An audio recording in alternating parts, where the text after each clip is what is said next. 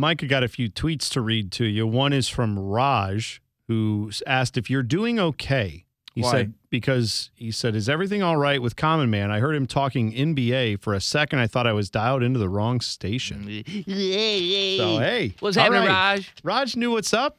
Doesn't hear a lot of NBA talk on this show, and that's fine. I love the NBA. You're not a big fan. It's okay.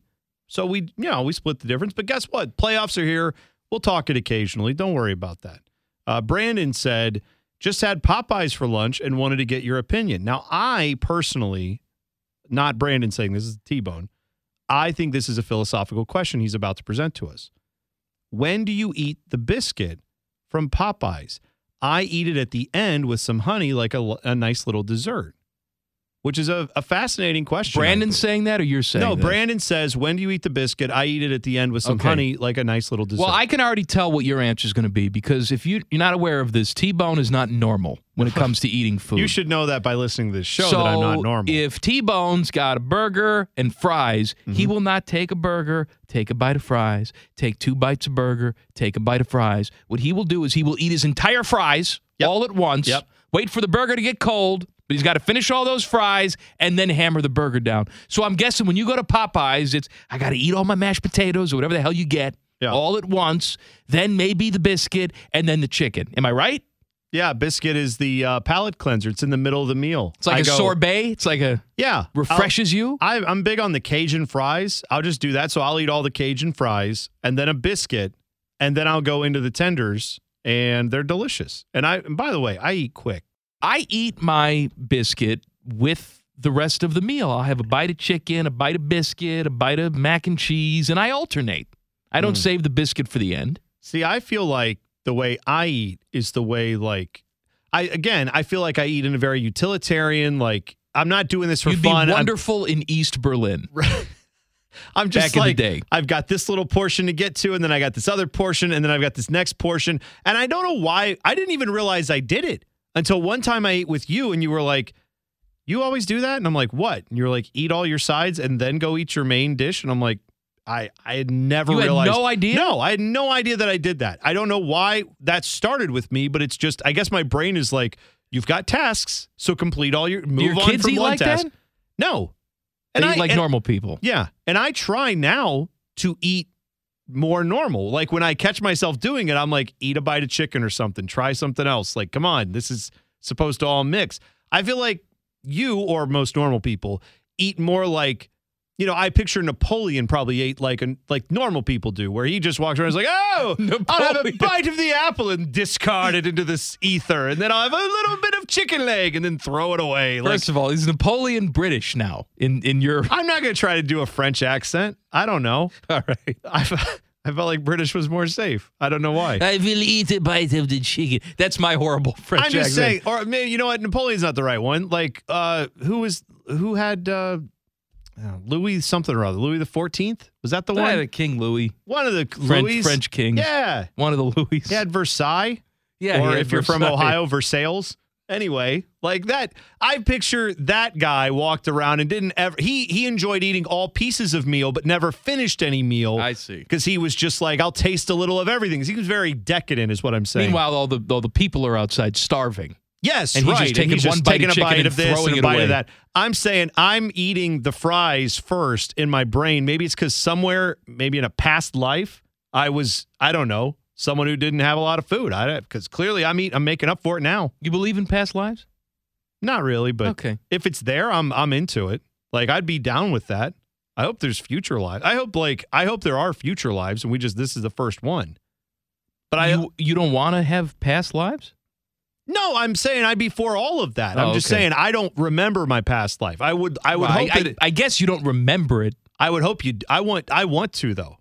Wouldn't you appreciate Why? it? Because if you came from like a horsefly and then you were the best horsefly ever and it made you like a person. Oh, so you think? Wouldn't you think that must have been like a reward to some degree? I don't know. Well, that's a whole nother. That's interesting. That's a whole nother topic. Because maybe it's not. Maybe the horsefly is the reward. I don't want to live again. No? I hope you're given the choice. I see. Yeah, I hope it's just not like, oh, okay, here's your new body. I want the choice. I would just hover over everybody and watch. If it was a non-human thing, what would be the thing if you're forced to come back as anything? I don't want to be an animal. No, I'm saying you have to. This is called Let's Play Radio, and you have to pick something. Fine. What would you come back as? Would you come back, let's ask this, as a land creature, a creature of the air that can fly around, or creature of the sea? Where would you start? Because I think I'd want to give the water a whirl.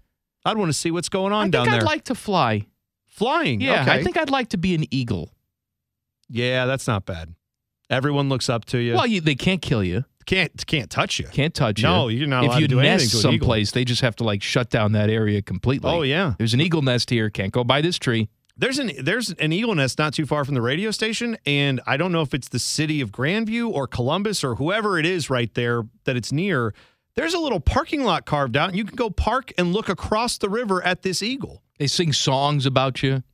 Oh, yeah. Seal's not singing any songs about fly like a radio host or talk like a radio host.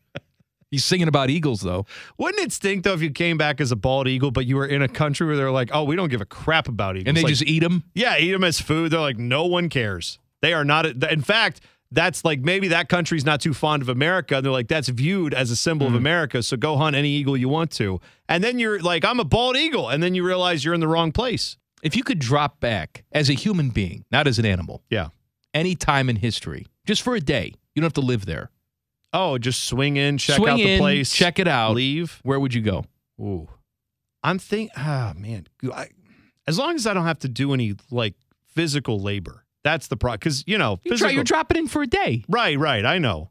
I think I would probably, I'll tell you where I'd like to go. I'd like to go to the era that my parents talk about as being the good old days. When is that? I don't know, the 60s, 70s, like 60s, late separate 60s. Bathrooms. No, I'm saying like hiding under your desk in an air raid drill. There's no good time, right? Any time where you're like, those are the good old days. There's no good time. You know what the good old days is? When you're young and innocent and don't have responsibilities. Right. That's the good old days. People who are 12 years old right now think this is the good old days. Yeah. I'm saying I would be going with I would have like a pad of paper and a note in a pen. And I would be taking notes on all the horrible things that are going on in the news. And I'd come back and be like, hey, remember when you said the good old days? Here's what you were missing out on. Here's all the horrible crap that was happening you just didn't know about because you were 15. We're paying attention. Big, bold letters, Vietnam. It says right on the top of the paper. That was not, they were too young to go to Vietnam, so they didn't. Right, they didn't care. So it was like, well, that was bad, but, we're in high school, or, junior high and high school. They weren't thinking about that. I'd go to ancient Egypt. I'd go 3,000 years back. Oh, you'd go that far? I would check out Egypt. Yeah. You don't strike me as someone who would enjoy Egypt, not because of, like pyramids. I'm sure you'd enjoy all that, but the heat. Well, it's a day. It's a day, I can but deal with it it's for a day. whole day. Yeah, I'll go in the winter. Oh, yeah. Probably that's cooler. Good. Yeah, that's how the equator works. I agree. Egypt fascinates the hell out of me. Egypt's not quite on the equator. Maybe it is. It's close. It's close. I'm saying you'd be hot no matter what. Yeah. Egypt is fascinating, man. It fascinates the hell out of me, these people. I think I would actually go back as far, because, we have all these civilizations that we're just finding out about. We talked a few weeks ago or last week about, like, first people that made bread and how they figured out, it may have actually been way older than we thought. I'd like to go back to when that was happening and see what that, because I tend to think that was, a very rudimentary understanding of cooking or civilization. But maybe I'm wrong. Maybe you get there and they've got like their version of the New York Times. They're all playing Wordle. I don't know. Well, what's fascinating to me is that you can have a society that on one hand is so advanced. They're able to build these things that fascinate us to this day. Yes. Right? And they're able to, if an old person has cataracts, they found these ancient tools where they can suck out the cataract. Yes. It's mind-boggling that they figured that out. Modern medical procedures, they could do it, and yet a cat walks by and they kneel down and start worshiping it. Well, that's what I'd want to get to the bottom of. Did they, or were they like, hey, let's just throw everybody off in case they really, let's put some cats on here we don't want anybody to know what we were really doing. As they've got like a BlackBerry and they're just like sending text to the future. Yeah, right. The aliens are helping them. Hey guys, I came up with a fun name, Nostradamus, for all this crap we're sending forward. What do you think? And then they just send it up there.